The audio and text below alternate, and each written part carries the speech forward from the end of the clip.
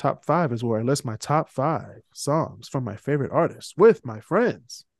These are my friends. I have Chuck, Walter, Quitens, and Basil Lowe. How's everybody doing today? What's the deal? I'm good. I'm good. I'm saying, how are you doing? Like we don't do like 8,000 of these a night. I'm telling you what though, that whole Hey man, with my it's friends. These are my it's friends. for the aesthetics of the show. All right. True. All songs listed today will be on a playlist on. It'll be the most controversial list. It's gonna be because Probably. It always is. because it's usually like you don't know if you're an early Beyonce fan, a 2010s Beyonce fan, or a Renaissance Beyonce fan. And if you are a Renaissance Beyonce fan, you're too young for me. So Also, I'm sorry to hear that. I'm very sorry to hear that you're a Renaissance fan. Damn. I almost want to. I know you like to go first, but you know what, Basil? I'll let you go first today. I'll allow it. Go ahead, Basil. What's your top five Beyonce songs? All right. So since you did bring up early Beyonce fans, here are some five classic early Beyonce. Okay. Oh Lord. Starting with number 5, "Single Ladies." Number 4, "Check on It," featuring Slim Thug and Bun B. Number 3, "Naughty Girl." Number 2, "Baby Boy," featuring Sean Paul. And number 1, "Crazy in Love." Sean Paul, that's a. You sound like a old radio disc jockey when you was just saying that. And "Crazy in Love." Baby and Boy. Crazy. Coming up next, it's "Crazy in Love" by Beyonce. Let's see. From Beyonce Knowles. Hit of the summer. From this young, "Crazy in Love" coming from this young one, Beyonce. You really got to keep your eye on. I'm your MTV VJ Basil Lowe, and we have MTV DJ. I always did want to do radio DJ back in the day. Oh my gosh. No, I get it. I thought about doing some DJing work. I thought it'd be pretty cool. I used to do closing pages with that same voice too. People were like, "We're not trying to entertain them. We're trying to get them out." Right. Chuck, you're next. All right. So number 1, Halo. Yep. Number 2, Irreplaceable. Irreplaceable. Okay. Number 3, If I Were a Boy. Yeah. Yeah, that's. Number 4, Deja Vu with Jay-Z. Mm-hmm. And number 5 is between "Single Ladies" or "Crazy in Love." I'm gonna go "Crazy in Love." Okay. All right. Not a bad choice. Not a bad choice at all. All right. So we're already at 9 songs already, just between two people. Oh, trust me, there's more. Trust me. God. Yeah. All right. Stevie's gonna lose to Beyonce. That's not a bad thing. That's not a bad thing. It's not a bad thing at all. Let's see. It's not a bad thing. Beyonce is a highly respectable artist. Exactly. All right. In no particular order.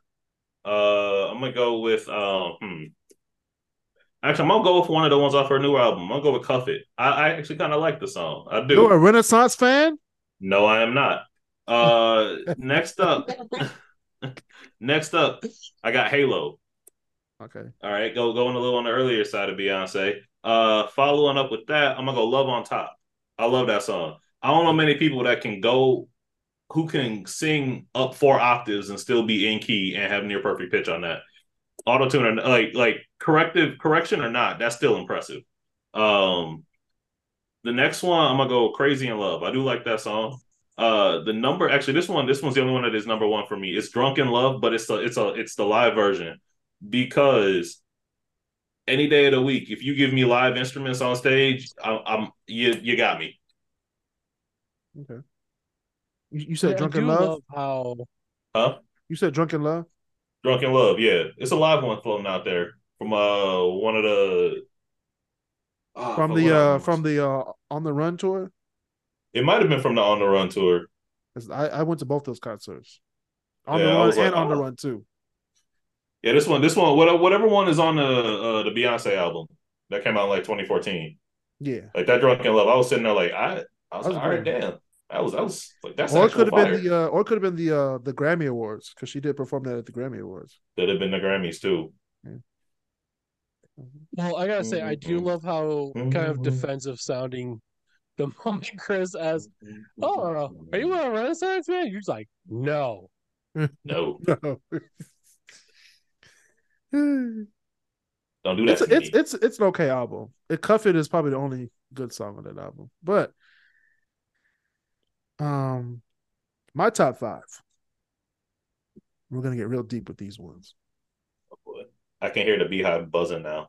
Oh, they're about to buzz. Oh no. Number 5 Oh no. is EXO from the her self-titled album from 2013.